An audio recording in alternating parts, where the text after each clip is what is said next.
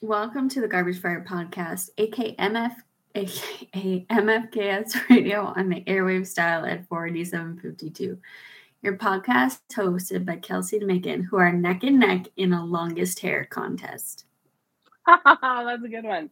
The Garbage Fire Pod is all about being unironically passionate to the point that you would dive into the dumpster for the things that you love.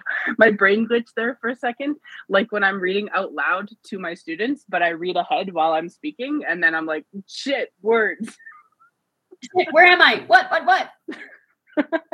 Oh boy. Anyway, hi, how are you? I'm good. Let's pull it forward here. This is just for me and you, but what's the Very long. Okay, yeah, I think you might be beating me actually. Yeah. It's also 3 days unwashed because I haven't left my house except to deal with my car, and I just slapped a toque on that shit because it's minus 10 million still. So when we're done this, I might have a shower. We'll see. Nice. Beautiful. Love it. Yeah, so it's January the 7th. I'm working from home this week. It is. Do you know how I know? Because yesterday morning, I had a bunch of car issue happening. So I borrowed my mom's car for Wednesday and then yesterday because I had a couple errands I needed to run. And her battery died because she's got some issues with her battery. Anyway, I hadn't really thought about that. So I drove into my garage because, if I'd have backed in, things would have been a little bit easier. So then I was like, oh, the battery is dead. Let's see what AMA can do for a boost. It said 2:38 in the morning, and I thought it was going to be 2:38 this morning, like Friday, but no, it was actually 2:38 Saturday morning, and I placed the call at 10 o'clock yesterday morning. Anyway, so I was like, well, this is ridiculous. There has to be a way to get my car into neutral, so I can get it out on the driveway so Dad can come and give me a boost, and there was, and I figured it out, and I was so proud of myself. This is why I think AMA memberships are such horseshit, because they advertise their services as we will drop everything and get to you. And that's why this what is it, $200 a year, whatever the fuck, is worth it. And it's every time you need them. It's 125 or 135 if you get the sort of premium one. However, it's only when it's really cold that their service really sucks. And it's just because everybody's using them. In the summertime, if I've ever had a dead battery or whatever, I'll place a call and there'll be somebody at my house or at work or whatever within an hour. And if it's a battery that needs replacing, you can book a battery replacement through them and they'll just bring the truck and do it right. It is really good, except when it's cold out. When it's really cold out, it's just a nightmare. And where do we live, Megan? In a frozen wasteland where the air hurts our face. Yes. So how have they not fucking figured this shit out yet? I know. Is what I'm saying. How is there a lack of understanding in this capitalist society of supply and demand? It's a good question, actually. That's something that I would talk about in Social 30. So I don't know if I want to go get into that right now. But I will say that the thing that's nice about AMA that I have discovered, there's two services that they have that are really good when obviously you don't have to wait for hours and hours, but it's the battery replacement and the tire patching. If they can just come to your house and patch the tire so you don't have to take it anywhere, that's the best. It's not that a tire patch costs a lot of money, but it's a hassle because if they can just come and patch the tire without you having to put the spare on, drive the car somewhere, et cetera, saves time, and they're done in 20 minutes. Those are the two best services that they have. Again, if I were to need a tire patch right now, it would probably be Monday before they got here. And nobody has time for that. But anyway, this episode brought to you by I hate the AMA. I learned how to put my car into neutral with the battery being dead so I could pull it out, and I was very proud of myself. I'm very proud of you as well. I have to mention that we are recording in a different way today, which is going to be a lot of fun for me, mostly because I've never used Google Meets before, and what is with all these little options? I'm using captions and it oh, there we go. Here we go. I'm trying to relive my little nest here in a little classroom. I've got an Apple best friend making notes, a very cute banana. What's this one? Oh, ooh. This is like great video content that we don't do. Yeah, it's true. Actually, I was just thinking like we could just talk about the video and nobody would ever know what's happening. Yeah, no, Google Meet is like, I will say this, in the last however long since the pandemic started and we started teaching online, almost 2 years, isn't that super great?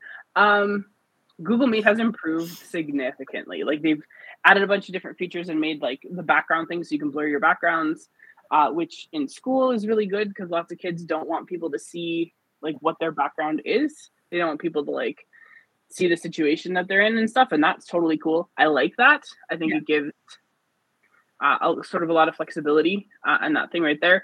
When you're hosting, obviously there's like host controls, and so like in classes I can mute kids when they're bugging me, and then they have to actively like unmute themselves. You can raise your hand to talk, and then you can lower your hand like when you're done, and it's good because it makes just a little bit of a noise so that like whoever's in control can be like, oh, a person raised their hand. So there's lots of things they've done. There's like poll options. You can send kids into breakout rooms so they can work in small groups. And I do that like often when they're working on stuff independently. I'll put them in an individual breakout room so they can just like raise their hand and ask a question, and then I'll just pop in and like see what the question is. And then everybody doesn't have to hear it, which is always nice because like, you know, sometimes you don't want people to know what your dumb question is. So yeah, it's improved a lot. I hate that I'm getting better at it, but here we are. Doesn't this look just like Adele's Instagram live that she did? Divorce, babes. It's divorce. A little bit. It's a good one. Now the question is, can you sing like Adele? That's the question. Oh God, no. If only. You heard me do my little happy and know it. I did, but seeing the facial expression when you said no there was the highlight of my day so far. It was great. It was just like, absolutely fucking not. Megan, what are you talking about? What are we talking about today? We don't have a plan. We talked for an hour before we hit record, and then Kelsey was like, I have an opener, and then we started.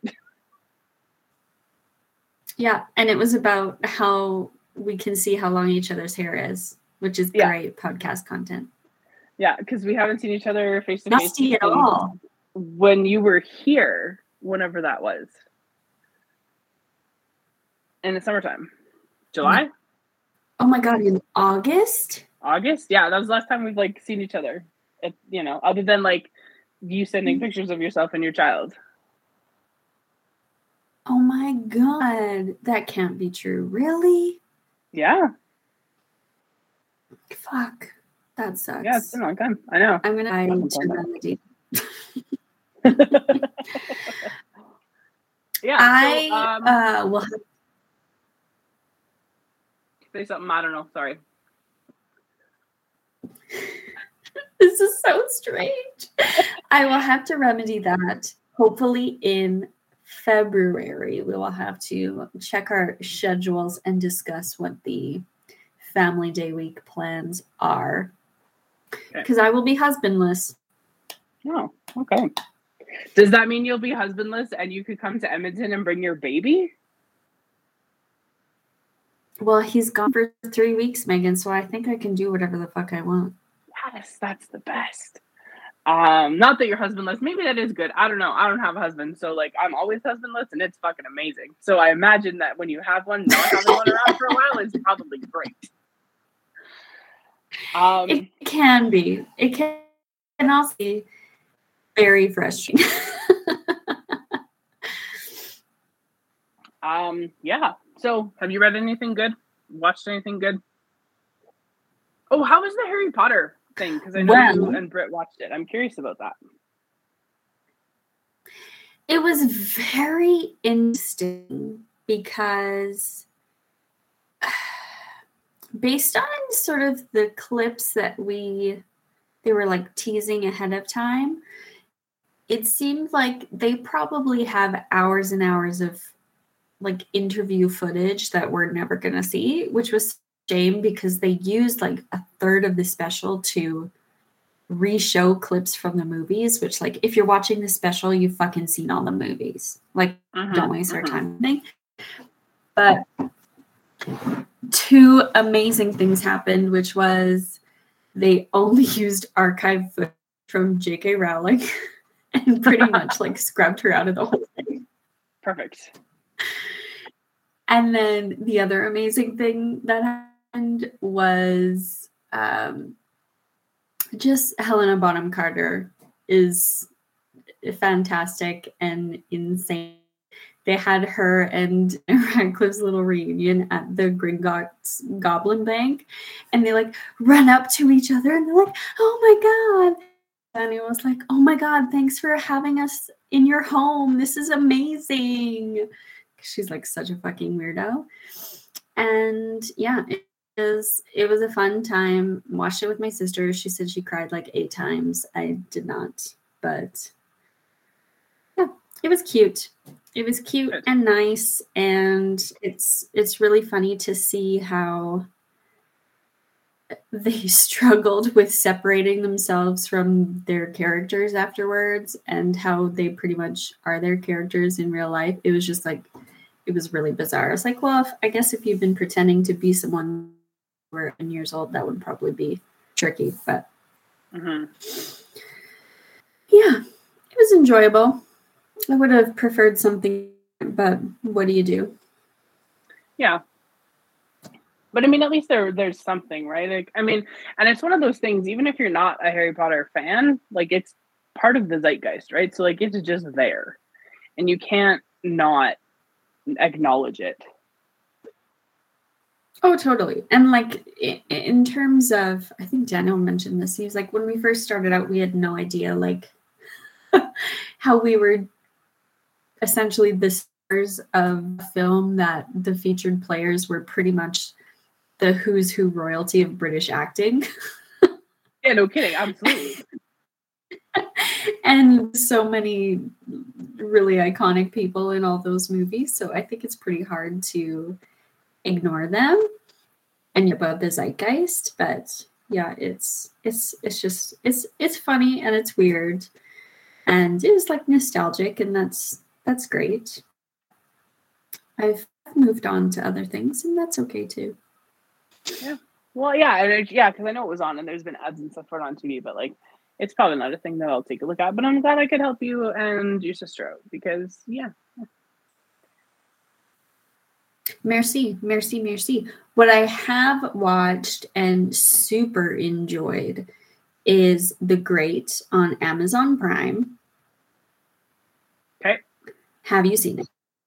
I have not. It's on my list along with like 10 million other things, but I was asking the other day on Twitter for recommendations for something new to watch so that I don't just watch The Last Kingdom over again before the next season comes out. So The Great was recommended by like about a half dozen people, so I moved it up my list. It is, and I say it in the most positive way. It's unhinged, Megan. Okay. It's absolutely unhinged, this television show. And I use that description to tell my sister to watch it. Like 10 minutes into the first episode, she was like, "Oh, okay, you're right." I get it now. It's not Dakota Fanning, it's Elle Fanning, plays in The Great, Empress of Russia. And it is so bizarre because it's not necessarily like a biopic. It's very loose with history, but it's also very true to what was going on in like the Russian court at the time. So it's just like, it's a really bizarre look into how things mostly functioned. Like at one point there's a crocodile loose in the palace. and no one there has ever seen a crocodile before because they're native to the Americas. And they think it's a dragon, Megan. Okay, all right. They think there is a winged beast loose in the Russian palace. It's so bizarre. You see people get shot and stabbed and raped, and then there's a fucking crocodile in the palace too, on top of all those things. People like go fucking psychedelic on mushrooms to see God. Like it's an incredible show with incredible performances too. Fucking Gillian Anderson shows up as her mother in season 2 and is like, I did not know she was in that. Well, in that case, I'm gonna move it like to the very top of the list and start watching it as soon as we're done. You need to move it so high because my sister was texting me when she was watching the episodes that Gillian Anderson, is it Gillian or Jillian? I think it's Jillian. That's what I thought. I heard Gillian, but I don't know where I heard that from. And so my sister was texting me, and it was literally just like lines and lines and lines of question mark and like exclamation points, and just shock, just pure shock. It's absolutely amazing. High recommend. Okay, good to know. I will get started on that. I went to see House of Gucci a couple weeks ago. Yes. I'm waiting. Give me all the tea. Oh my God. Okay, obviously I went to watch it because Adam Driver is in it. Like, let's not pretend that I have zero interest in like anything that went on in the Gucci fashion empire. Like, I do not give a shit. I cannot tell you how little I care about any of that. So I went to see it because Adam Driver was in it. And I will say that I'm actually rather disappointed by the whole thing. It was a little bit too long. And by a little bit, I mean probably half an hour. It was visually stunning. It was so well made, so like well put together. The costumes were great, and like you got really good, and like the costuming and set design. The hair was on point, and like little details about costuming and character appearance to like show the passage of time without actually telling you about the passage of time was great. So like it started off, I think, in the late 70s, and then spoiler, I guess, I don't know, Maurizio Gucci was murdered in 1995. So it spanned like a reasonable amount of time.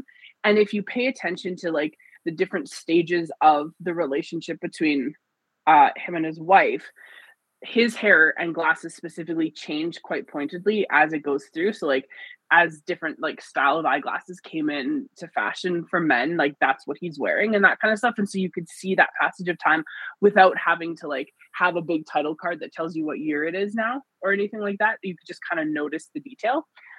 So I liked that part of it. I thought that was really cool. Ridley Scott makes a good movie. Like there is no question, none whatsoever. He does not make like poorly constructed films. This one, though, meandered a lot. And I feel like its biggest flaw is that it, like, at the end of the film, I feel like I was made to feel sorry for Maurizio Gucci's wife, except that she hired a contract killer to murder her ex-husband. So like, yeah, what?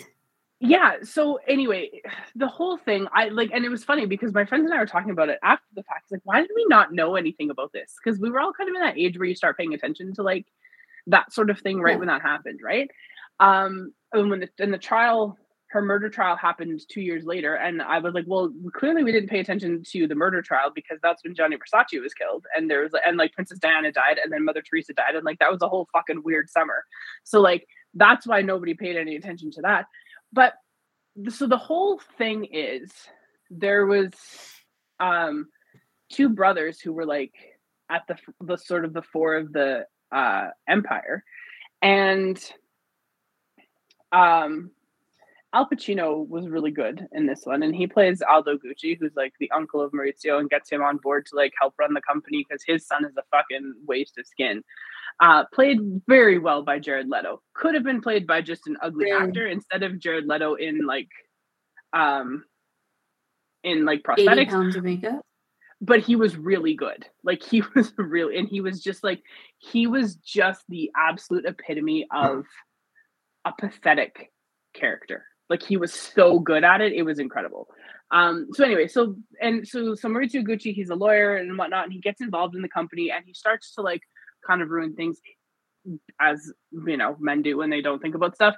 But his wife, who was from a much less well-off family, kind of got her hooked into the lifestyle and whatnot. And they had one child together and whatnot. And she kind of went a little bit like power crazy, but also she was really, really focused on sort of the fame that came with being part of the family. And so after, whatever, they split and he was still running the company and was kind of like removed from control because of the design, like some of the design choices they were making and business decisions and some of his expenses and all this kind of stuff. Because he no longer had that kind of influence, she was upset because it was going to change her like lifestyle. Anyway, I don't really know. She hired an assassin to kill Maurizio, and he was like gunned down on the steps of like his offices. Anyway, and part of it, like, I felt bad for her. But I'm like, no, she did this to herself. Like, that's the part that I didn't like, because she was not a good redeemer. There were no good characters in this movie. Everybody had an angle. Everybody had, something that they were trying to like get out of everybody else. And like, there was nothing good or redeeming about her as a person either. And yet somehow like they made me feel a little bit sorry for her. Like, I didn't even feel sorry for the dead guy. And I feel like I should have, because he got killed. But like, well, he was Adam Driver. But it's not even that. It's like you generally, I think, when someone hires someone to assassinate somebody else, you should feel empathy towards the person who's being killed. But like, I just didn't. And I was like, oh, I don't know. So Lady Gaga was phenomenal. She was incredible. Adam Driver was very good. He's always very good. So like, I don't think that's, a thing. His accent was a little bit wonky, but it didn't matter because Jeremy Irons was also in this movie. And he was clearly like, I am not doing an Italian accent. I will speak with my regular voice or I will not speak at all. And he just spoke in his regular voice. Like, it did not matter. No, he didn't. Yeah, it was funny. It made me laugh. It made me think of Merchant of Venice, that when the 2004 one that he was in, when he played Antonio, which I was like, Antonio's not that old, but okay. But he didn't speak with like an Italian accent there either. He just spoke with his British accent, and I'm like, whatever.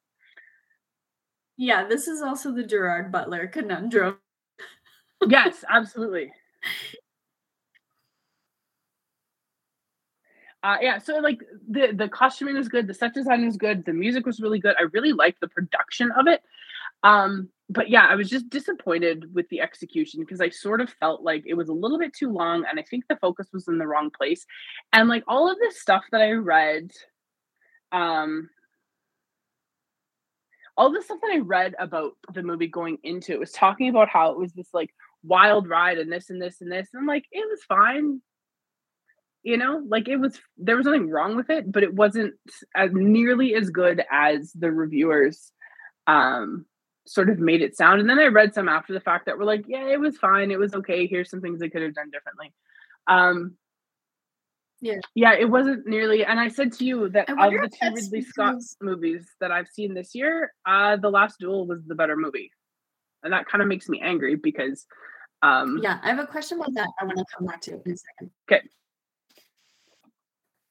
But what I was going to say is, I wonder if your sort of disappointment in it was because the first reviews for footage was so tantalizing in a way because it was so camp, and then it became like so ubiquitous that it was less sort of compelling to watch the first time because you felt like, you know, with trailers and the reviews and like there was whole tweet threads, Gaga does this, Gaga says that, Gaga does this, that it just became sort of dulled. I think maybe that's part of it because the 2 trailers that I did see made it look like it was going to be absolutely incredible. And the first one especially, I was like, man, this movie looks fucking bananas. And then when I sat down and watched it, I was like, oh, it's not nearly as dramatic as that trailer made it out to be, which is usually the case. But I feel like in a film this way, like it could very easily have been that dramatic had they made some different choices. Good job, marketing team. Well, I mean, like, look at the cast though, right? Like, you look at like just who's in it. It's very. I think, how do you not sell a movie like that? You know, like, look at who's in it, and how do you not sell a film with that cast? And then like even the photos and stuff and some of the videos that you saw like from like the premiere and stuff, it made it like it was just this like wild sort of, and it was fine. I don't know. Yeah, and Adam Driver just looks bemused. A little bit. I would too if I was in the presence of Gaga, I think so too. And like the thing about that is, to my comment to my friends after we saw it, I was like, I feel like Adam Driver was just playing himself, but also speaking in an Italian accent and wearing better clothes. Like, because, you know, I don't know if you watch like any interviews with him when he's on like late night or whatever, but like he stutters a little bit when he's trying to collect his thoughts, which is, there's nothing wrong with that, but he has these like sort of speech tics when he's trying to say stuff, and he was doing that as the character, and I was just like, are you acting or are you literally just being yourself? Like, I don't understand. And you're just at a loss. You're just at a loss acting against Gaga. Well, and it was interesting too because like the physicality, right? He's got a huge physical presence because he's a giant of a man, and like whenever, even in like the Star Wars movies and stuff, some of the fight scenes and whatever, like you could tell that the way they were kind of playing that, like he was a little bit awkward and jerky in the movements and stuff, and it feels like it was intentional, but I don't know if it was intentional or if that's just how he moves, because there was like a couple scenes in this where he was playing, at one point he was playing soccer with a bunch of other people, another one he was playing rugby, and I was just like, no, that's just how he moves. Like, he doesn't have that like sort of grace that you might assume, so you think that maybe he's acting that way, but like, no, I just think that's how this like long-limbed man exists in the world. And so there were places where a lot of body. Yeah, and there were places where I felt like I was kind of taken out of the film itself because I was like looking at some of the other stuff, and like the actual story was almost secondary to other things. It was still entertaining. I enjoyed myself. But it was just, it was a lot of the wrong things all put together, and it could have been a lot of the right things all put together, I think. I also saw Spider-Man. Have you seen that yet? No, please tell me anything. Okay. I really want to see it. I just haven't seen it yet. I won't. What I will say is about it is that it was quite funny in places, and it's fun because they're still high school kids, and so like there's some of that just dumb stuff that high school kids do, which is great. What else can I say about it? I really enjoyed Doctor Strange being in it, and that's all I'll say. I don't like Doctor Strange. I don't like Benedict Cumberbatch, but he was in it, and I liked what they did with him because it's clearly setting up like another Doctor Strange movie, like because he's, and that's fine. Mm-hmm. But I really liked what they did with him and how they had him in there. It was good. It was like, because it wasn't a Doctor Strange movie, but he was part of it. It just felt a little bit more like he was a human being instead of a robot, because I think that Doctor Strange is a robot. But yeah, it was good. It's really funny to be on the other side of this conversation and to understand you and understand how fundamentally you are censoring yourself right now. I can say a lot of things about it, but I don't want to ruin it for you. No, I really want to see it. I just have no idea when I'm going to get time. Right? Yeah. But I was going to ask you about The Last Duel. Yeah. And I was going to ask you, how the fuck does Ridley Scott make these two movies and they come out in the same year? And like, how do they compare? So The Last Duel, they started filming before the pandemic became a thing and before things all shut down. So I think they were about 3-ish months into filming when they shut down. Right. And so they had some stuff done already, which I think kind of, because The Last Duel, if it had been on the schedule it was supposed to be on, would have come out last year, and House of Gucci would have come out this year. Like, that's sort of the thing. I think so this is the thing. I think Ridley Scott is a very good storyteller. I really do think that, like, lots of times he puts together really interesting, compelling stories. And I think the way that he put The Last Duel together was far more compelling than what he did with House of Gucci, like, really and truly. Because he filmed it from 3 different perspectives. You've got your 3 characters. I feel like we talked about this, but like, there's the 3 main characters, and the film is essentially in thirds. And so it's from Matt Damon's character's perspective, and then Adam Driver's, and then Jodie Comer's, and hers is last, which is a very interesting choice for, like, a bunch of reasons. But it was just really interestingly done, because you look at these moments that happen in the film that, like, Matt Damon's character perceives in a particular way, but, like, the other characters perceive differently, just because they're looking at it from a different angle or whatever. And there's, like, an interaction between Adam Driver's character and Jodie Comer's character the first time that they meet at some kind of celebration or whatever, and there's food involved, and he's talking with someone and she's speaking with the wives of some other, like, noblemen, and they just make eye contact, and in his estimation of it, in the perspective that they show from him, it's, like, very flirtatious and, you know, whatever. But then when we see it, and so, like, you're like, oh, this is what it looks like to him. But then when you see it from her perspective, it's also a little bit flirtatious, even though, like, but then she reacts like, oh shit, I shouldn't be doing this, my husband's here, like, you know, like, she kind of has this thing. But it's so in his estimation, the perception of that flirtation is not necessarily incorrect, because she sort of felt it too. And so I really enjoyed that kind of play, whereas House of Gucci was quite linear. You got just the events as they sort of happened, and there wasn't that, like, other side of the story ultimately, because it really should have been a movie, I think, about Maurizio Gucci's wife, really and truly, more so than anything else, and all the things around her, and how she impacted the empire, rather than trying to tell the story of, like, his conflict with his father and this and this and this. I think it would have been a much more compelling thing had it been more about her than if it had been trying to just tell this kind of, like, grand family tale. But yeah, The Last Duel was interesting too, because it was really well shot, really well put together, and just, like, editing and coloring and all those kind of things, like, very, very, very well done.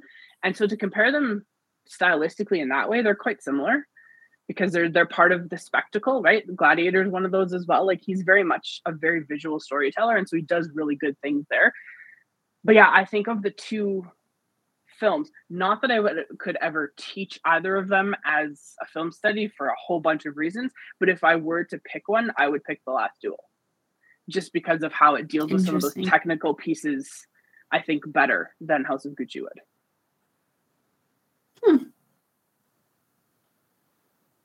Interesting. I'm so behind on movies because it's so hard to go to, but the sort of, I guess, hype around each of those movies made me definitely interested in seeing them. But instead, I'm just rewatching The Americans from the start. Well, there you go. Hey, there's nothing wrong with that. Yeah, so that's sort of that was it. House of Gucci, I think it will be available on streaming soon. If you want to watch it, you should watch it. It's very entertaining. It's just like, it left me wanting something more. I don't know. Right. Yeah. Yeah. Any books lately? Oh God, no. I went to Indigo and bought a bunch, and literally, Megan, I can't find them. I don't know where I put them. It was during the Christmas shopping. I was sure I added them to my shop, And there's a whole bunch of books on my shelf that I haven't read, and yet I can't tell the difference between those ones and the new ones that I bought. I honestly can't pick them out. I don't know if I'm losing my fucking mind or what. But eventually I'll get time to read when my son decides to sleep all night. Yeah, I read a bunch over Christmas, which was nice. Didn't have anything else to do. Didn't have any like prep work or anything for school. Yeah, I also had company the whole time. Yeah, I did not. I went to my parents' house for a few days and I read like 3 books while I was there. So, because that's just what we do, which is lovely. Yeah, that part has been nice. And then I'm trying to think if there's anything else interesting happening in the world. I don't think so. I mean, there's this great pandemic. First time ever. But like that's part of the problem though, right? Like there's things happening, but there's nothing really going on, and it makes it really tough to like want to go do stuff because we're in the middle of this like absolute unmitigated disaster. Sure are. We had all these events scheduled for our Christmas holidays, 2 years in the making, all my family, and then this fucking deep freeze just descended on us and everything got canceled. So sad. And then we're postponing our Christmas with the other side of the family this week because people are sick, and it's like, fuck. Yeah, it's not great. Like, even just trying to make plans, like, I wanted to maybe go take some photos over the break, but, like, every night was minus 30. And it's always nice when it's super cold. It's usually quite clear at nighttime. It's not often that you get, like, really cloudy nights when it's that cold. But also, it's minus fucking 30. And, like, I am not in the mood for, minus 30. Like, no, thank you. No. And I don't know if you guys have had it, but we've had it here where a few nights it's been, minus 30 or worse, but the like forecast, if you can call it that, says ice crystals. So it's just kind of like this weird haze that just like sits over the city for 4 days, and it's unchanging, and all it is just being cold. That's all it is. Over and over and over again. Yeah, I've seen some people have gone out and taken some like nighttime photos of the city skyline and stuff on nights that it's clear. And there's like air quality, not like warnings, but it's lower air quality than you would expect because it's so cold. The building exhausts and stuff like don't go anywhere. They just kind of hang there. Yeah. There's no, there was a wind here, but there hasn't been wind for a little days. Yeah, no, it's it's a bit of a nightmare. And then like just the other stuff too, if you're trying to be responsible and like limit your contacts and all of those sorts of things, it's hard to find stuff to do. Right? Like it's just tough to be able to do stuff because at some point in time you either have to like go be around people and like run the risk of, getting the Rona or just not being around people. And I think I've resigned myself to just not being around people because, the government and whoever, they're like, oh, you should limit your contacts by half. I'm like, cool. Can I tell half my students to stay home next week? Well, also to say that the week of Christmas to like cut your contacts in half, it's like, I'm sorry, who's out there seeing fucking 100 people a week? Who... We're already being so limited. I feel like a lot of us are being so limited, and yet now you want more. Okay, well, maybe you shouldn't have had the fucking summer then, huh? I know and like thinking back to the best summer ever bothers me because it was not the best summer ever. I mean, I had a pretty good summer. I'm not going to complain too much, but it was not the best summer ever, and now like everything is just objectively worse. It's the winter ever. But it's like, it's a terrible winter. It's cold as shit. And it made me laugh like in the week leading up to Christmas when Dr. Hinshaw would say something on her Twitter about like, consider outdoor gatherings. I'm like, okay, Dina, like it's minus fucking 30 I'm not going to gather outdoors. Like, yeah, to be fair, it's my really Christmas was not changed because it was just me and my mom and dad. Like, it was very simple, but still. And also how, like, I know that Dina's got a particular mandate. Sorry, Dr. Shaw, I don't know why I feel like I'm on first name basis with her, but she's got a mandate. She has to communicate things. I think you and I will know her job has been way harder than it should be. But to say, consider gathering outdoors when there's people in our province experiencing homelessness that literally cannot fucking get indoors is pretty insensitive. Mm-hmm. Well, and the fact that, like, you know, some of the media availabilities they're doing remotely now and this and this and this, but they're like, hey, doesn't transmit in schools, have fun. I'm like, okay, is there some magical potion at the door that sprinkles on everybody that like stops them from getting and or spreading the virus? Because if that's the case, how have we not marketed this yet? Well, that you can't just manage that, people. It takes people's choice. See, this visual thing is good. The hair flip was A+, and nobody who's listening to this can see it. It's wonderful. But yeah, I just like, got enough hair to do a flip. I'm very frustrated with all of this messaging, and only because, as we've talked about before, these are no longer unprecedented times. We have been through this fucking thing for 4 different waves of this bullshit, and like. It's not unprecedented anymore. Things are going to get worse, and hospitalizations are going to go up, and the people in the ICUs, or the numbers of those, are going to increase, and more people are going to die. And then the government's like, oh, maybe we should keep kids home from school. And then people are going to stay home from school, and then they're going to like shut indoor dining again on, you know, a day's notice, and like ruin businesses, and like no forethought, none of that stuff. And then like they'll do it for 2 weeks, and oh, everything's fine again because everyone's been home for 2 weeks, and then it's just going to go and go and go. And we all know what's going to happen.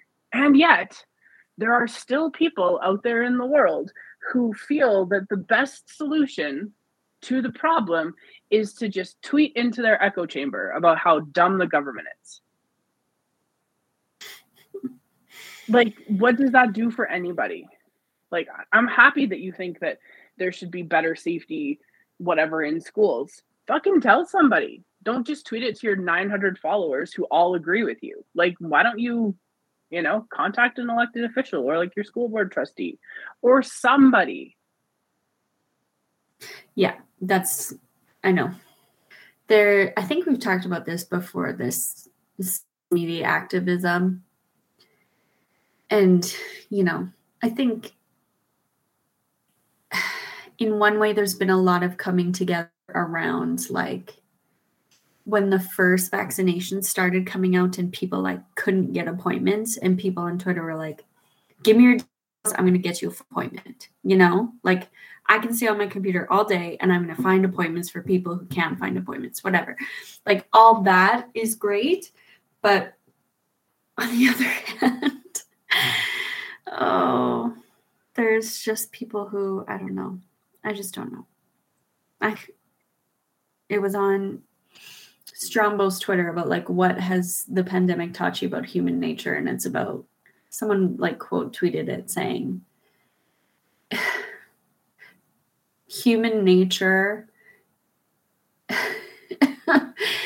is so depressing. This is me talking, but I said something along the lines of, an inconvenience to you will override your compassion for other people. And that's just really fucking depressing. Mm-hmm. Well, do you have like questions or something? You know what I do? I think, hang on, I have something in here. Okay, I have a question. Yeah, I have a question for you. We asked this on our hockey podcast a few times ago, but here's a good one. What is a job that you think you could do even though you don't have any like formal training in that area of work, in that industry or whatever? What's something, I know what my answer is, but I'll let you answer first. think I know what your answer is. Everybody knows what my answer is. But like, yeah, so we asked this on our hockey podcast, and it was a fun question. I'm curious what Avery said. Oh, I can't remember what he said. I'd have to go back and listen to it.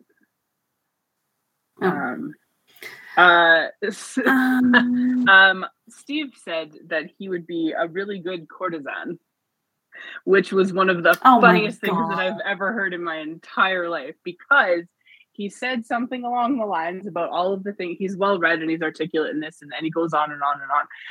And he speaks. He said about 7 different things, and he's like, "I'm a good kisser," and this and this, and he just kept going. And then Avery didn't know what to say, and I just kind of laughed, and I was like, "I can confirm that all of those things except for one are true." And I was like, "And I don't know if that one's true. I just can't confirm it, and I'm going to let you guys figure out which one it is." It was very funny. Christ. My answer was an NHL GM, because clearly I could do it.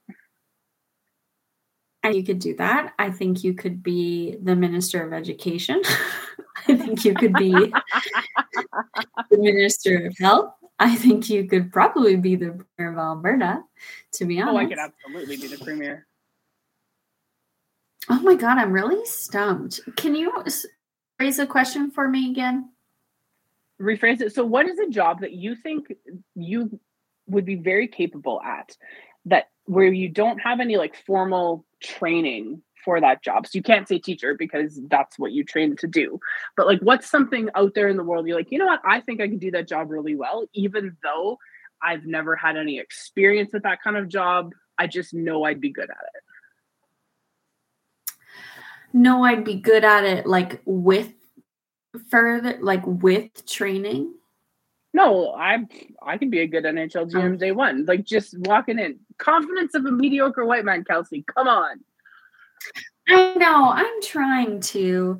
But then I'm like, well, I say this and then my appearance looks like shit. I think based on the home haircuts I did for Chris last year, I think I would be a great hairstylist.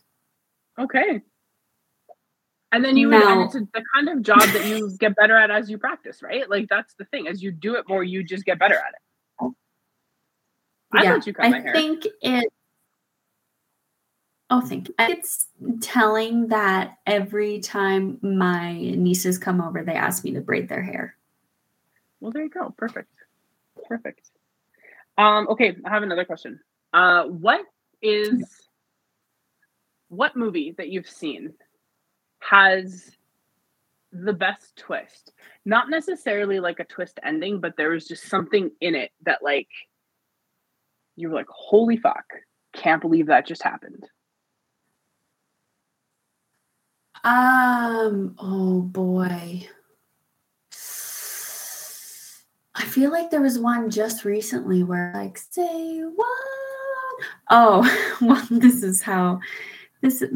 I guess there's 2 of them. This is how my life is. They're both animated movies on Disney that I watched with my nieces over the holidays. One of them was in Encanto when Bruno was living in the house, in the walls of the house.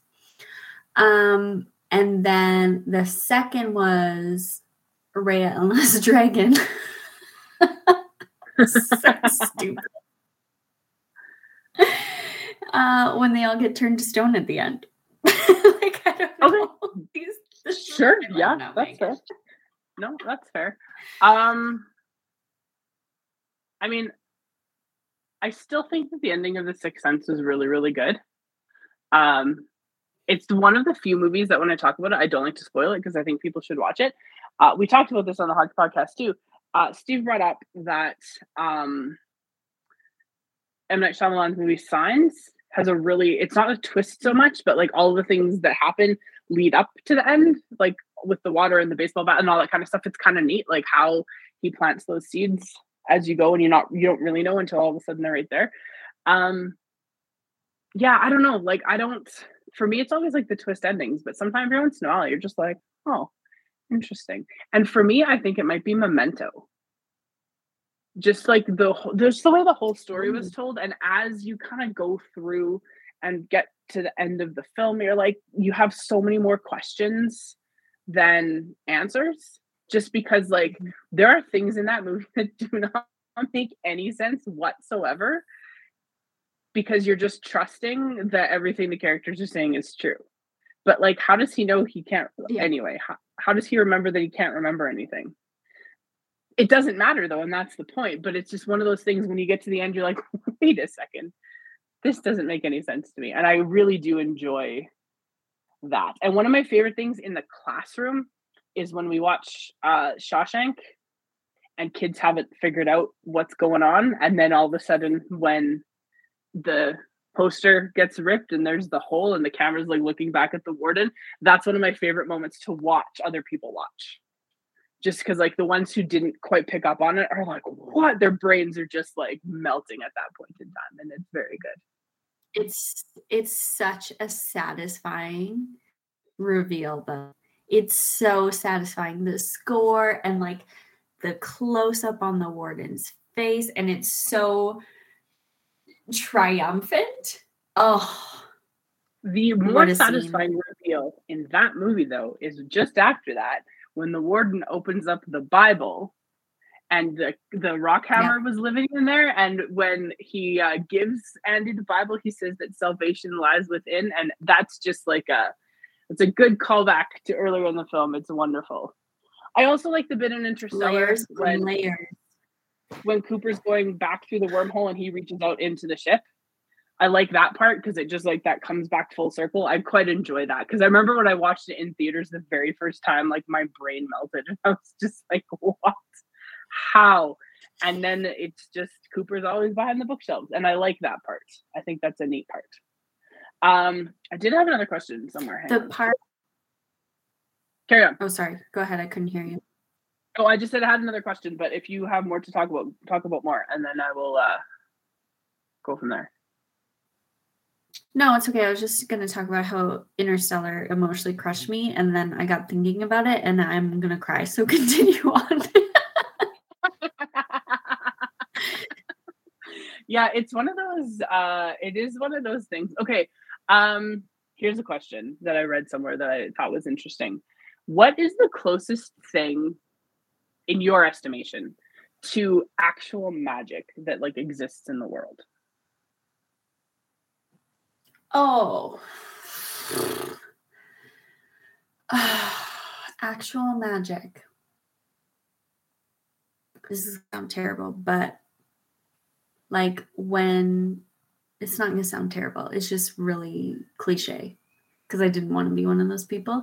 But when you're going to get your baby out of their crib and it's really dark in there and they can't see you yet and they don't know what's going on, and you open the curtains and finally see you and they just get the hugest smile on their face. That's magic. That's adorable. That's adorable. I love it. Yeah. Mine is not nearly that deep and revealing. I honestly think that like I generally think the internet is magic. Like, and I don't mean that in like I don't understand how it works kind of way. I do understand how it works. There's cables and stuff. No, but I think just the simple fact that like yesterday when I had trouble starting my mom's car, I went on the internet and I like typed in, I was like, I don't really know what the question is that I'm asking, but I typed in something big and I looked for video responses because I didn't want just an explanation. I wanted someone to show me how to do it. And I found within 3 seconds, like 100 videos explaining how to do this thing. And there's a whole bunch of different languages.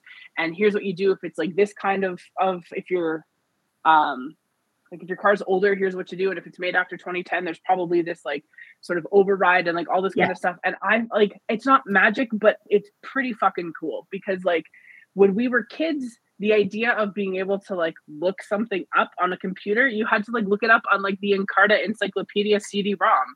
And that was old information, right? So like the fact that you can do that, to me, it's kind of incredible. And it's incredibly because that practice extends beyond the totally useful, like almost life-saving material and information that's out there, to a few days ago, my husband was like, do you remember that puppet show with the girl who couldn't pronounce things? And I was like, what? No.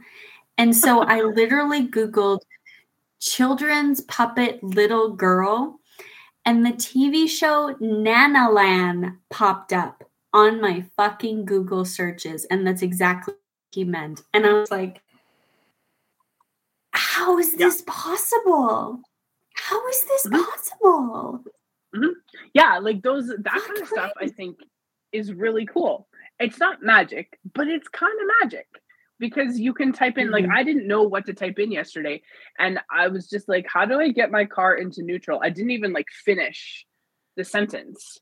And it had nothing to do with like turn the key, but no, and it was like, no, here's how to do it if your car's stuck.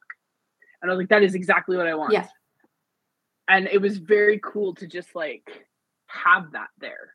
And I didn't have to ask too many questions. And I didn't have to phone and talk to a real person who may or may not be like condescending towards me. You know what I mean? Like it was easy to just get the information.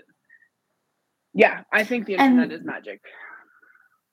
Absolutely. And that's sort of the pure version of the internet that's like bias free. Yeah. So like, yeah, exactly. And it's interesting too, because like some people use the internet in that particular way to like be helpful. There's apparently, I've seen a couple things on TikTok, but I've never actually gone to the guy's YouTube channel. Apparently there's a dude who's like in his late 50s, early 60s, who does all of these like, quick little videos showing men how to tie a tie and how to do this stuff for like guys that grew up without maybe having a father figure in their life, or like never learned how to do these things for whatever reason. I think it's called. And it's just like, it's really, really cool, because that's somebody who's using the internet and the power of it for like extreme good without getting anything back in return. He's just like, here's how you do this thing that is probably important for you to know. And I think that's like, I think there's something very, very cool about that. I have one last question, and okay. I learned a long time ago that if a giraffe could talk, it would not be able to pronounce the word lasagna because of the way that its voice box or like whatever is configured inside of its throat. Also, giraffes only have 7 vertebrae in their necks, just like humans, which is a total mindfuck. Just think about that one for a second. I feel like that should be the picture for the episode. But anyway, so I had a conversation with a 6-year-old about how giraffes could not say the word lasagna not that long ago. And then we got talking about animals in general. And the question that sort of came out of it, which we never really answered, is if animals could talk, which species would be the rudest?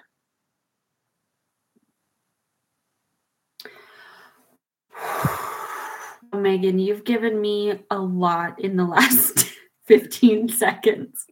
You've hit me with a lot of stuff in the last 15 seconds. I'm just like really trying to work through and process what this is all about. But Walters, okay, rudest. I think in sort of an unranked list, I would say the domestic short hair cat is up there. I would say probably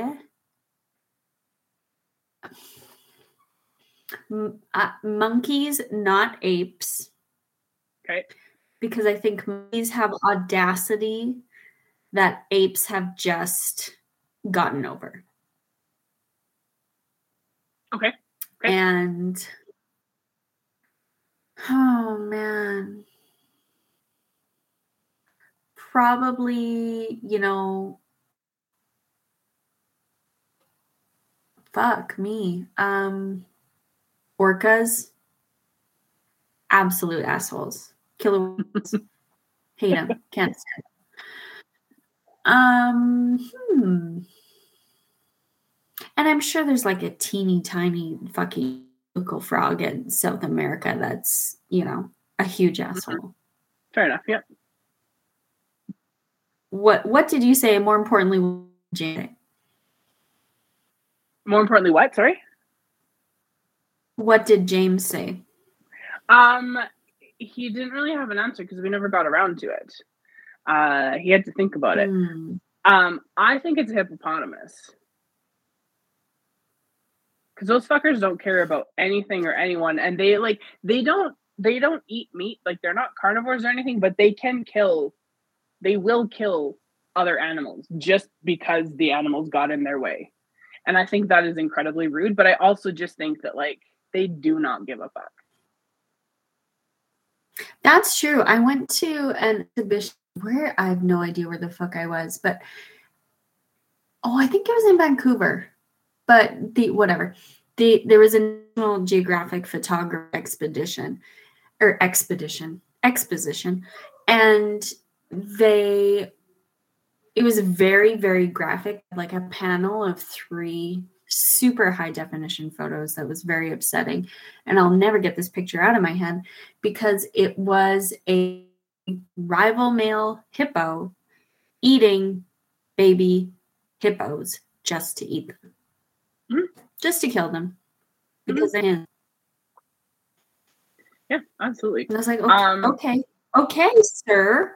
Okay, sir. Excuse me, sir. Wow. Okay, I found this is another question. Again, there's a child involved in this question.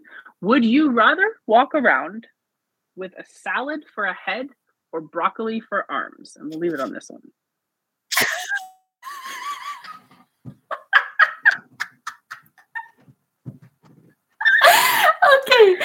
Okay, give it to me again.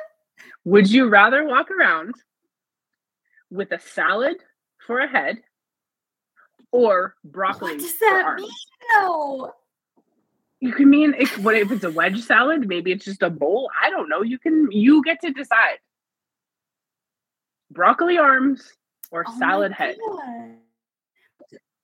Okay, broccoli for arms I understand because, at the fingers part, that would be yeah, and they've got like the a branch. Yeah, I get it. Yeah. Stalks would be, how awful that would be. I think it's more doable than whatever the fuck a salad for a head means, Megan. I think you're right. I think that's the correct answer. I don't think that there's I don't think that there's a way that having a salad for a head is feasible in any appreciable way, but like you could work with broccoli arms. Okay, fuck, marry, kill. Oh boy. Salad for a head, broccoli for arms, chow mein noodles for legs. Okay, before I answer this, do you know what this makes me think of? In that Office episode with where Stanley has a heart attack, the next one where the CPR instruction comes in, and Michael's like, well, what would you do if they had no arms and no legs? And then Kevin's like, I would want to live with no arms and no legs. And Michael's like, you live like that anyway. You don't do anything. That's what this is making me think of. Just that, like, that whole thing.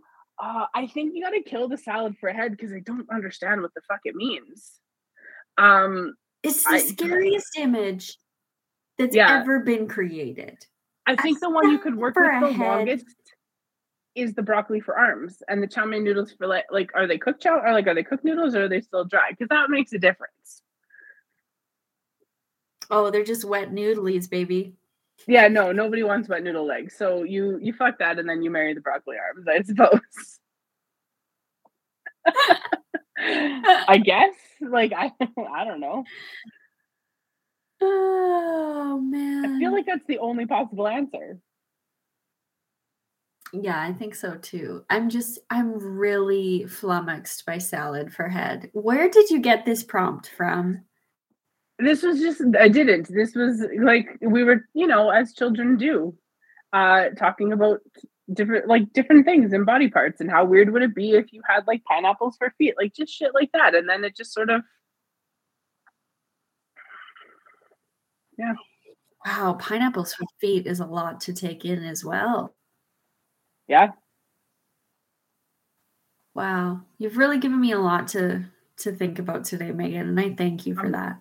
I'm glad. I'm glad that on this blustery cold Friday, you got some things rattling around in your brain. It's good. I really do. I'd say that my world for the incoming broccoli armed nightmares that you're gonna have and will text me about at 3:00 in the morning. I'm sorry. I'm very sorry about that. My broccoli armed nightmares where I'm a Cold War spy and I'm running from an assassin. Yes, I can't wait. I'm very looking forward to those. Your like middle of the night texts are some of my favorite things.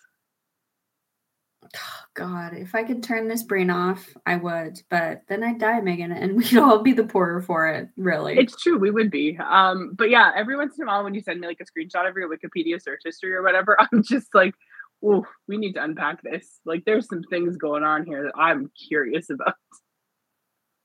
That's the thing. It's like, I think I sent you one recently, and even I was like, don't know.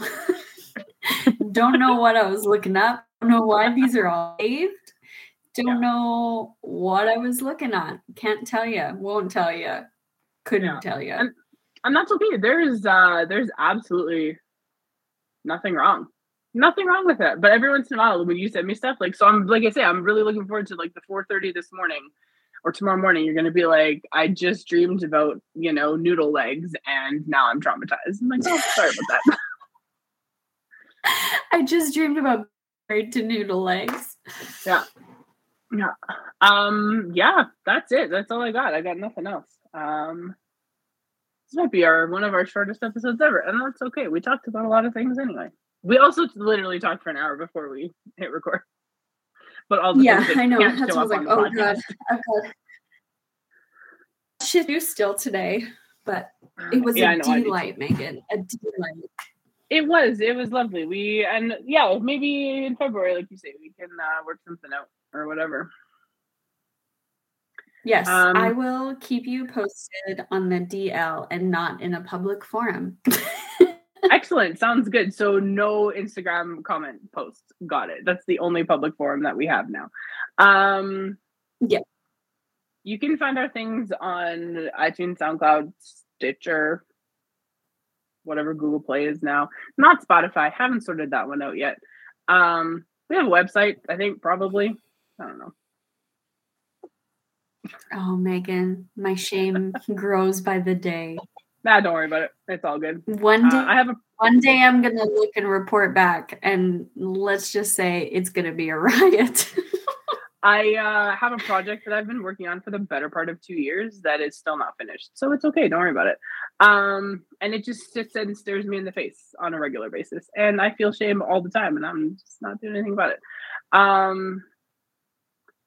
We have a Twitter account, which sometimes I remember to check. Occasionally people send things that way. I'm like, oh, right, we have a Twitter account. And there's also an Instagram, which we will have to, I think, find for this particular episode, the picture, an x-ray of a giraffe neck, because the look on your face when I told you about the vertebrae was the best. So you can find us all over the place there. You can find me on Twitter if you want. I don't know why you'd want to, but you can. And as always, thank you so much for listening. And we'll see you in the dumpster.